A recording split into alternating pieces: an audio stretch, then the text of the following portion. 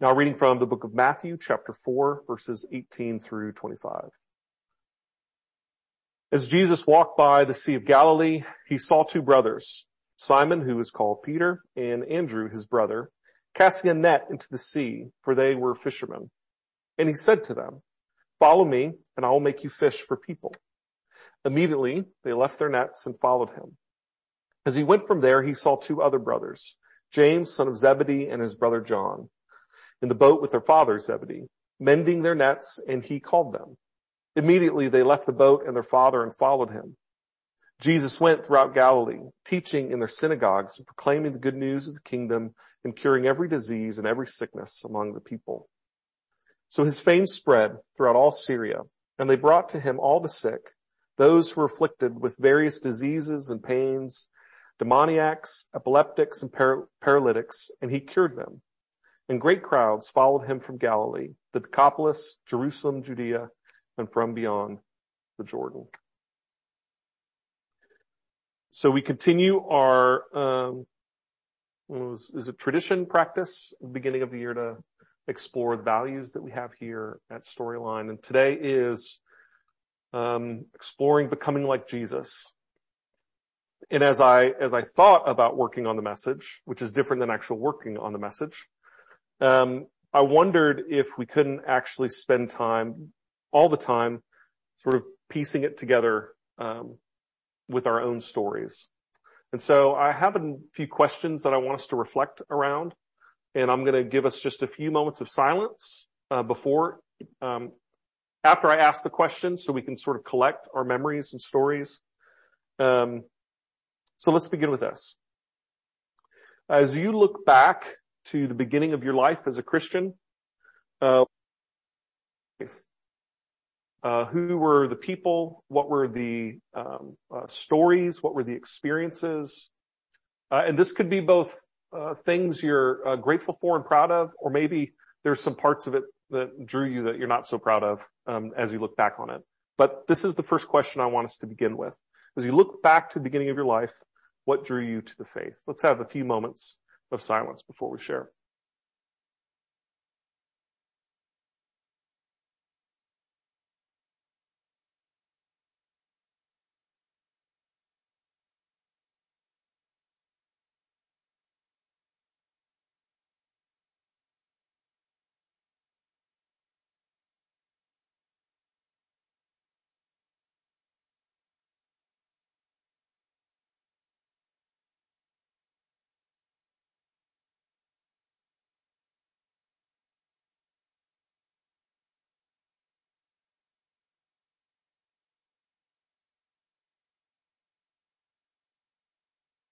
Okay.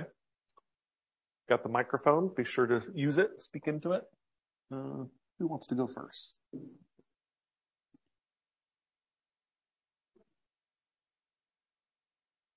Now? Good. Okay. So my parents were Christians before I was born.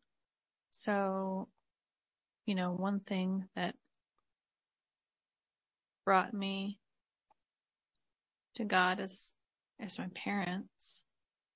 And then I think about, like my community when I didn't really have a choice, all those people, those relationships, kept me engaged, made it important. Mm-hmm. I'm always intrigued by people who come to the faith as an adult or didn't grow up in it, because it's the water I swam in. I don't know any different, right? I don't remember a time when I wasn't in the church 3 times a week. Yeah. Thanks, Jen. Others?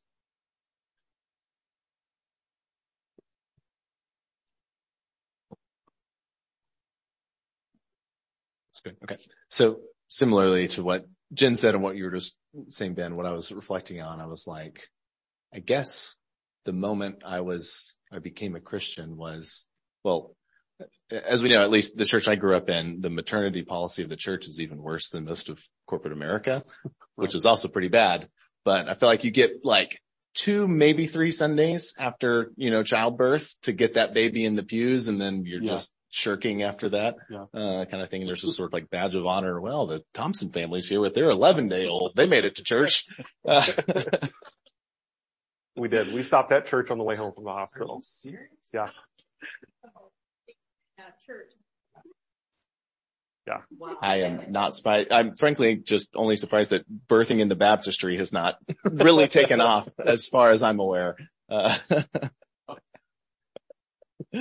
So yeah, I mean, whatever it was, my second or third Sunday, I'm sure of life where my parents paraded me through the pews was, I guess, the moment I became a Christian. It was my first time in the church. And I say all of that to say that I certainly don't remember it. And so it was always the waters that I was swimming in as well. And so I've wrestled with that over the years in various forms of, I don't really have a conversion story. I never made a positive choice to become a Christian or go to church. It was just sort of I never made a negative choice to leave. I just sort of stayed. And here I am. And that's the end. No. But when I think about my childhood and the things that I came to love about the faith, the things that have me, 30 odd some years later still coming, I think the thing that stands out the most to me is the community around it. The hard moments, the good moments, the times that people came together, this idea that people can come together in a community around different things of support, of love, of care, of times of loss and sorrow. I think that over everything else is the thing that sticks out to me. Yeah, that's wild. Yuri? Well, like most of the other people here, I was raised in church, and my mother took us every time the doors were open. But when I was about 21, I moved to Dallas, and I was going to a church in North Dallas. And this was about the time the AIDS epidemic started. And I just heard hatred being spewed from the pulpit. Yeah. And I thought, I don't belong here. And I left, and for 25 years of my adult life, I just refused to go to church.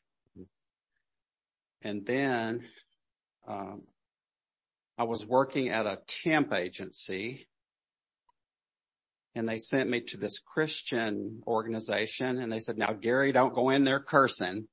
And did he listen? No. And so anyway, I was surrounded by a lot of good Christian people. And I think most of the people there knew my story. And one day, my coworker, Diane, brought a couple of young pastors to my desk. There was an event going on there, and I wasn't part of that particular event. And so she introduced me to Charles Kaiser and Ryan Porsche. And they invited me to lunch, and I went with them, and I told them my whole life story right there at lunch. And they invited me to come to church, and I've been coming ever since. Thanks, Gary. Every time I hear that story, Gary, it's such a gift. Can't imagine this space without you. Grateful for you.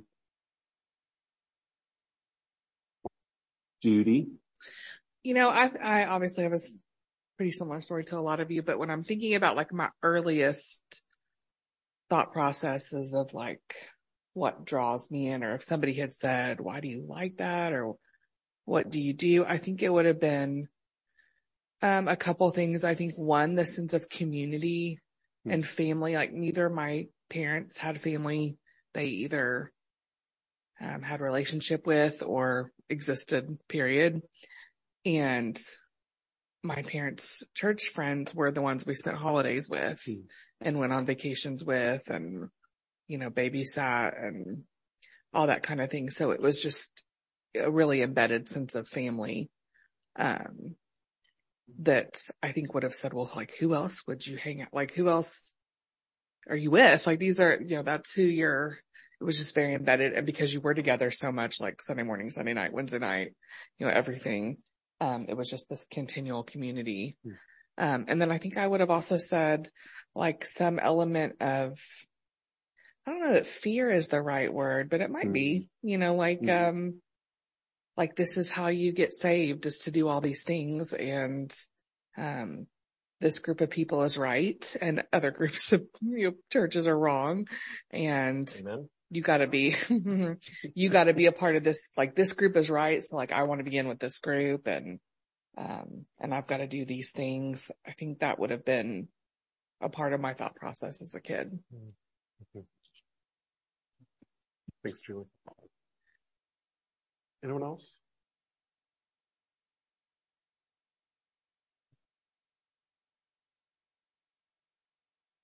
Next question for us to ponder. This is based on an assumption that we all have a favorite or some favorite stories or characteristics about Jesus. It sort of is the central story or characteristic. And so I'm curious what that is for you. What is it about? What story, embodiment, thing about this guy named Jesus that is compelling to you? And how is it function in your life? How does it operate? In what ways do you keep coming back to it? So this question makes sense. What are the fundamental stories or characteristics about Jesus that compels you? Let's have another moment or two of silence, and then we'll share some more.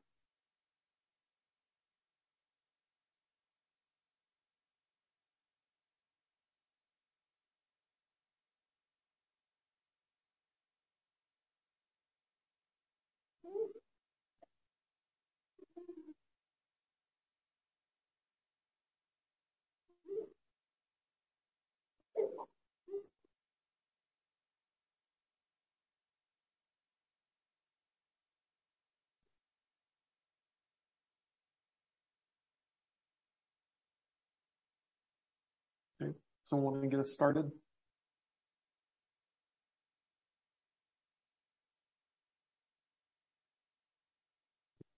Sometimes I try not to be the first one every time, but not today. You say not today? Yeah. Okay.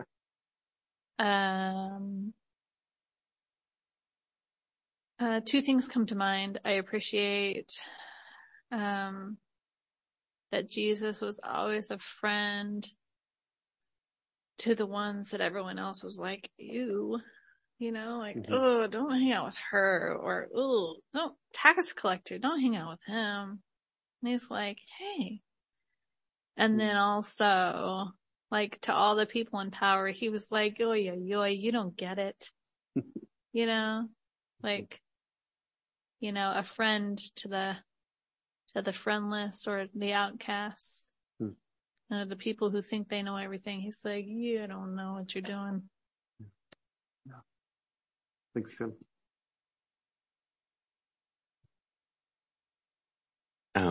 For me, it's like, a thing that I like to think about a lot is, like his humility, like his underdoggedness. Like there's this song lyric I like that says he came to lose, like the opposite of what we expect. So that, and also then I like to think about him as how like he's both sent and sending, in his nature. And so those are two things I really like. Right. Thanks, Ryan. Hey, buddies. My favorite on some level, as I think about like the season of my life that is storyline, even like a theme story of Jesus, comes from, one of the versions is Luke 5, and Jesus goes out to, a tax collector's booth, Levi or Matthew, and chats with him. And something happens in the conversation where he asks Matthew to follow him, and then Matthew invites him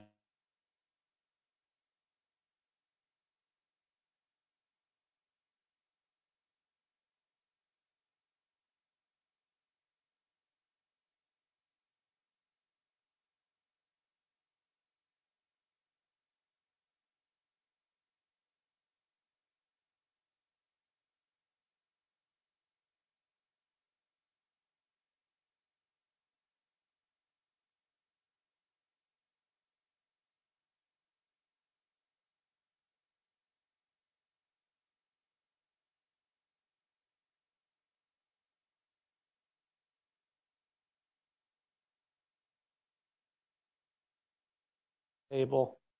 And the religious people hate it. They're like, what are you doing? Don't you know that you're hanging out with sinners, that you're like violating our customs and laws? And he says, I didn't come to hang out with people who think that they've got it together and are well. I came to folks who, know that they're sick and want to get better.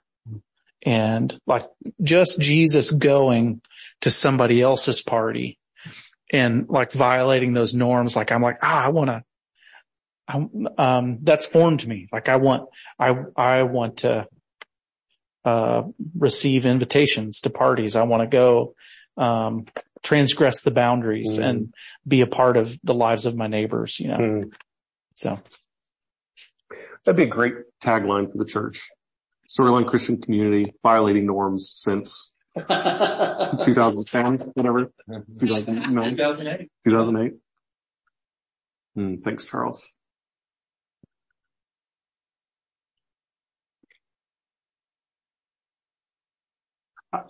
One of the central themes for me about Jesus that has been really formative in my adult life is, I think, similar to what you were touching on, Charles, is his willingness to receive the hospitality of others on their terms and their turf. Even to come to earth and take on flesh is an act of receiving the hospitality of humanity. And it's the most challenging thing for me to think about and to embody. But it's also the most freeing, knowing that God in the flesh was one who didn't have to do everything on God's terms and God's turf. Well, all creation, I suppose, is God's turf, but received on other people's terms and their turf what they had to offer with gratitude and grace. That's been formative for me. Anyone else? Characteristics or stories about Jesus that are central, formative for you? John shared on the chat. Great. John shared on the chat that Jesus as the good shepherd, and Jesus being a good shepherd has been formative to him. Thanks, John. As you think about becoming like Jesus, what are the biggest hurdles for you? It's a more vulnerable question, I suppose. So obviously all are welcome, none are required. What perhaps it's a consistent sort of hurdle, a recurring theme in your life. But as you seek to become like Jesus, whatever that might mean for us, what are some of the biggest hurdles you experience?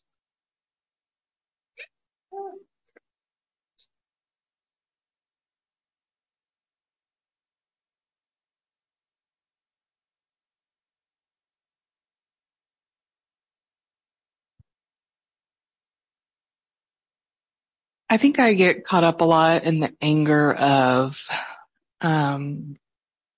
the injustice and the indignation.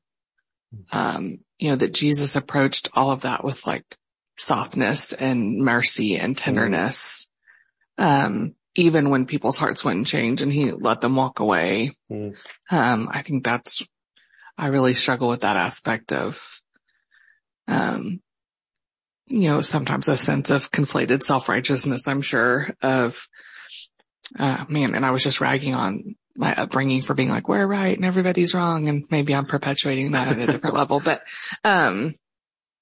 just this sense of he was calling out the Pharisees and the leaders, the religious leaders and such. And I still am just like, they've got it wrong. They don't understand. Why can't they understand the way of Jesus is lowly and simple and, all these things. And, and Jesus looked on them with tenderness and compassion and mercy. And I just am like, ugh. Yeah. Yep. I resonate with that. Thanks, Julie. One of the things I've discovered as I've explored potential route of hospital chaplaincy is like advocacy is a red flag word that, they sort of beat out of you in chaplaincy. They want you to have a clear sense of who you are and what you do, but you have to provide spiritual care for the people you don't like, just as much as the ones, that you want to advocate for.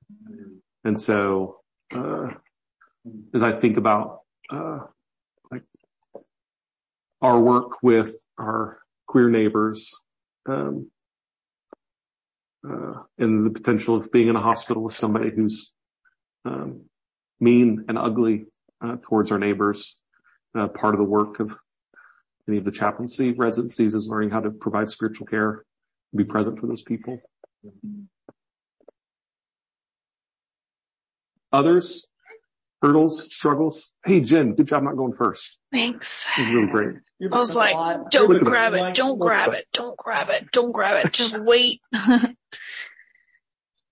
a servant. What? I said such a servant.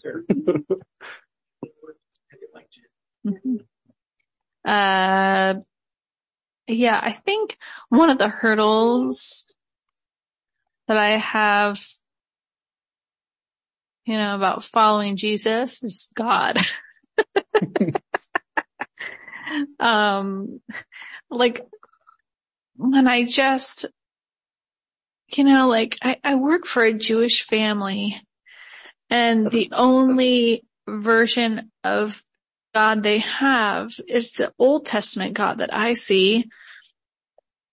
And it feels like there's just so much anger and so much destruction, if you're on the wrong side. I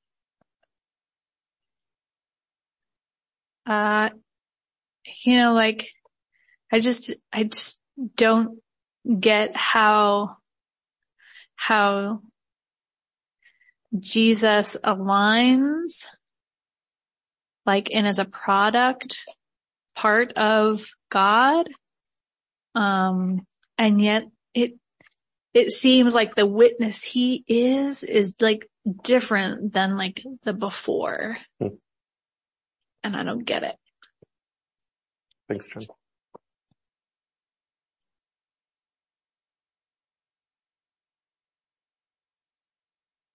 I think my biggest struggle to follow Jesus, I think about his big commands and teachings center around love and loving other people, the way that he's loved us, and laying our lives down for the people around us. And I feel like, having 3 kids and a needy Boston Terrier.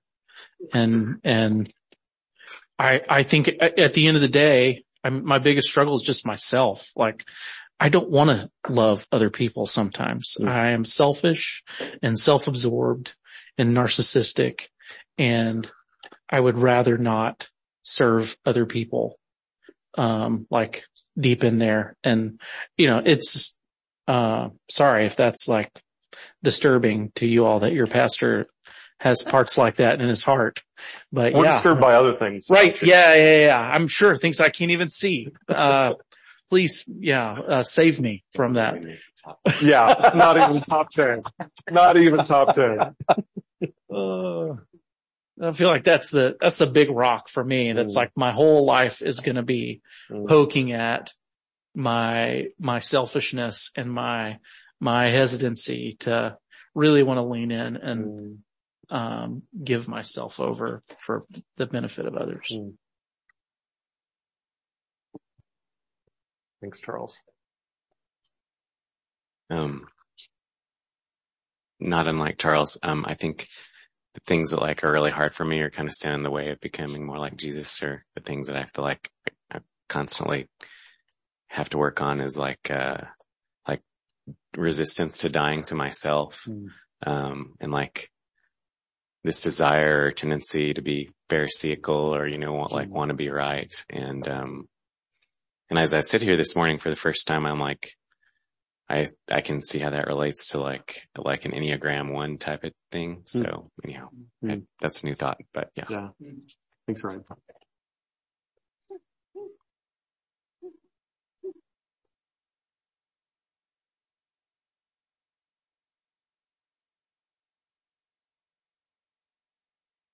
Okay. Last question. And then some closing thoughts. Why do you stick with it? Maybe you're in a space where you're not sure if you are. What keeps you connected to this story and to this way? What is it about it that sort of keeps at least some part of you in the water, so to speak?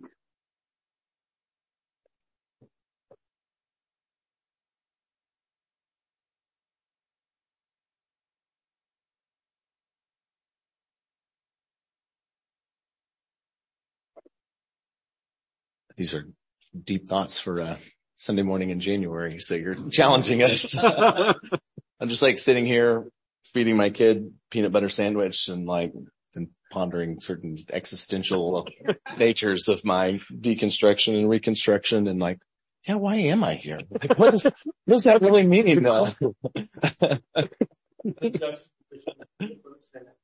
That's right. This is our peanut butter sandwich theology right here.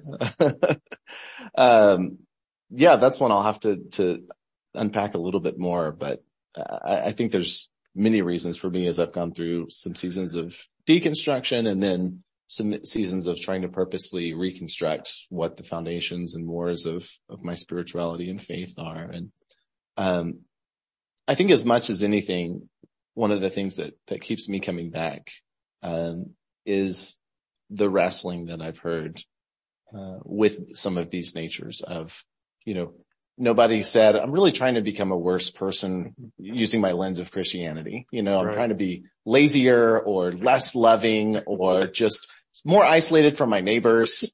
I've thought about killing some people, whatever it is. It's the opposite. And when we hear expressions of regret around this faith, it's about not being more humble, more loving, more dying to self. And it's that challenge towards altruistic betterment, I think, as much as anything, that kind of keeps me coming back. Did you have something you wanted to say? Early word is dada and uh-oh. Sometimes back to back. Thank you, Miles.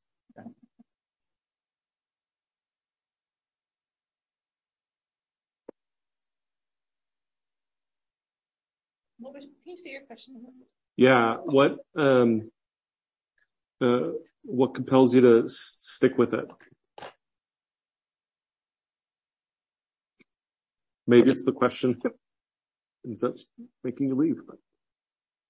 What immediately comes to mind, I was listening to this religion scholar named Reza Aslan a couple weeks ago, and I just finished reading his latest book, American Martyr in Persia. That was excellent. He's written a really fascinating book about Jesus too, called Zealot. But he, in the interview, he was talking about his own kind of faith journey, and he grew up Muslim and then converted to evangelical Christianity and then maybe atheism or agnosticism. And then he's practicing Islam on some level now again. Oh, I didn't know that. Okay. And, I think it's Buddha that he's quoting, which makes this great, that I'm quoting Buddha to say why I'm staying with Jesus. Yeah. But he something to the effect of, if you want to dig for water and dig a well, you don't dig a lot of shallow holes. You dig one deep hole.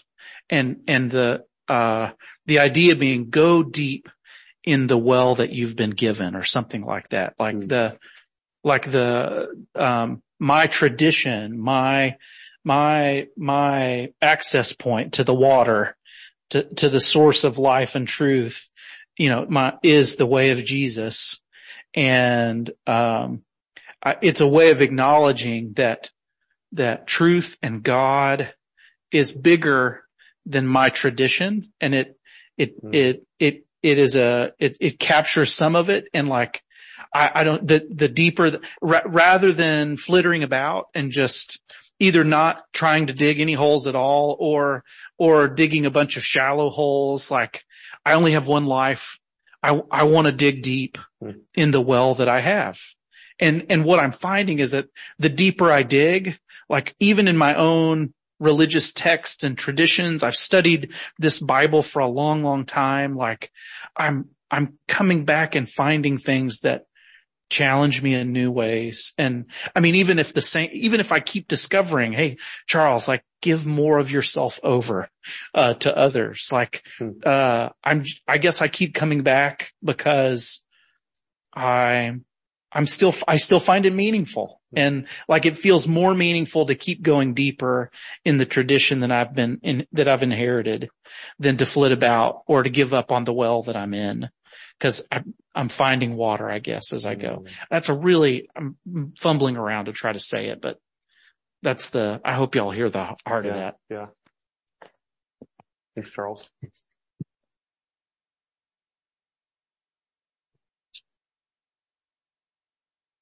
I resonate a lot with everything that's been said. I think what keeps me is that the interpretation of the systems and the rules, if you will, or the logistics, seem to change and get bogged down in very confusing things like how should we worship? Where should we worship? Should our kids have a youth group? What should all these different things look like? All of those things seem to be very bogged down in confusion for me. But apart from all the logistics, the story of who Jesus is and the life that he lived is so compelling that no matter how bogged down or turned off or confused I am about the logistics that surround how that gets practiced, the life that Jesus lived is so compelling. It feels worth reimagining over and over again, and not letting go of. And I think it seems so silly, but I have read Pride and Prejudice many times, and I love this Elizabeth Darcy quote that's, I'm sure, very well shared, that when they say, what do you love about him? This Mr. Darcy she falls in love with, she says something like, I can't say anything besides I was I and he was he. And I just think about that a lot with Jesus, is like, I don't know what to say except that he is he, and something about him is so compelling to my heart that it's hard to, even when nothing makes sense about the way that gets practiced out in my life, it's still so compelling. Thank you, Julie.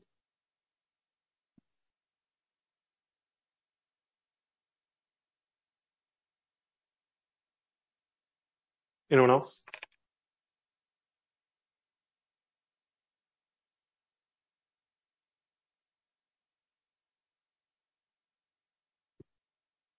I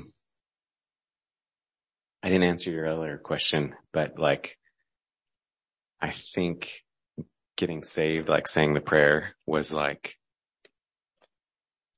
for sure in the top first, like one of my earliest memories. I think I might only have 2 memories older than that because I said the prayer at 4. And I remember that really vividly, but there's only like 2 memories that I have that I know, maybe 3 that I know happened prior to that, in my brain. So, like later, so I've never like doubted that I did that thing. But in my life, there have been times when I had to like, I doubted like, cause I couldn't remember why I did that thing or what I was thinking when I did that thing. Yeah. What were my motivations? Anyhow, I think so as I've wrestled with this over time, I've just never found like a better deal. And that's not to say that I was always really looking. There were definitely periods in my life where I wasn't, or that I would have been resistant to even thinking about other things. But even in the times when I have questioned like what I believe or, thought about it, I still haven't found anything that beats like Jesus. Like there's something about Jesus that is different. And early on in my life, I stuck with Christianity, as an example, I stuck with Christianity because it was a fire insurance policy. Right. And now at this point in my life, I could care less, about that aspect of it. I couldn't care less. So yeah, and in fact, I've been encountering Buddhism a lot lately. And what's funny is I'm reading this book about Buddhism and the guy starts off quoting Christian theologians to describe like Buddha attitudes. I'm like, well, there you go. Yeah. So. It's great. Thank you, Ryan. Oh man, I wish my mom's husband Art was here for this conversation. Would be a good one. Would be a trouble. Ooh, yeah. Yesterday I was working on a birthday present for a friend that's far more work than he's worth. Wrestling with this very question, figuring that I should probably, Miles, wonder about the questions I'm asking. And two things came to mind for me. The communities that have shaped me. Like it's hard to put into words. And holding also the truth of really malformed communities. It's not to minimize the damage that some of the communities I've been a part of, particularly the church I grew up in, and how toxic, and I had to really work hard to unravel some terrible, terrible theology. But thinking about particularly the churches in our adult life, those I've been fortunate to work with, that have loved my kids well.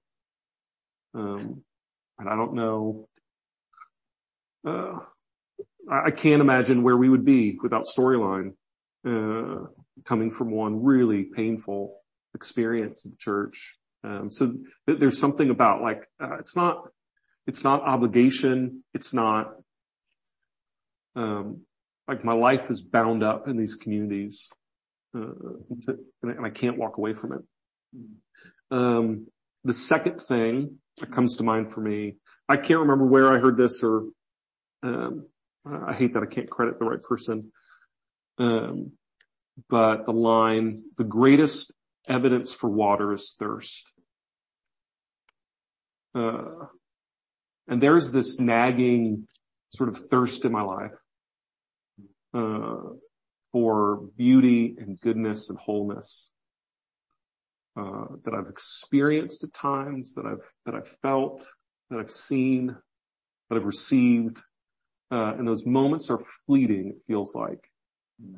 But they're there, and I can't escape, the longing for those things, which leads me to this thirst is evidence of some goodness out there. And Jesus for me is, the embodiment of that goodness, that I long for. So this whole pursuit of becoming like Jesus is one in which we never arrive, right? It's always ad hoc. It's in this moment. Michael Frost in one of his books talks about elbow knowledge. You grow up cooking next to your mom or grandmother, and you sort of begin to absorb the recipes, where you don't have to measure, you just know what they are. And he argues that's the life of faith. It is this, it's not a getting the right knowledge. It's not, getting the right answers. It is this embodiment that you try over and over and over, hoping that one day, and it will ebb and flow. One day we'll find ourselves doing the very thing that we once had to think about really, really hard, but now, we've become like the one that we've been following, which means we have to actually try it. which means we have to give it a go with our neighbors, with one another, with the particular corners of our world.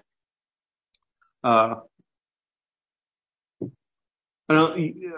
think Ryan, as you or Sarah talked about this story of Jesus calling the disciples, and like, that's kind of messed up. They left their families. And that's kind of bothered me, like, and it's disrupted me. That narrative is right. And I'm not sure what to do with the problem of that. But I also want to continue to hold, this truth that Jesus is gracious and kind and says, follow me and let's see where it takes us. Let me pray and then we'll do, next steps. God, we are grateful for the gift of another day. We're grateful for tables to be gathered around, and as we pursue what it means to follow your Son, who we trust and believe is the clearest, fullest, most accurate description of who you are. And so I pray for patience and courage and willingness to fail for all of us, that we would take the next step to do the act of love or kindness or goodness or gratitude or generosity with those that we encounter, trusting that in those moments in which we embody fruits of your Spirit, we are embodying the very presence of the one we're trying to follow. Pray for your peace and your presence among us, and pray for your patience as well as we muddle along this thing called life. We pray these things through Christ our Lord, whom we follow, who lives and reigns with you in the Holy Spirit, one God, forever and ever, world without end. Amen.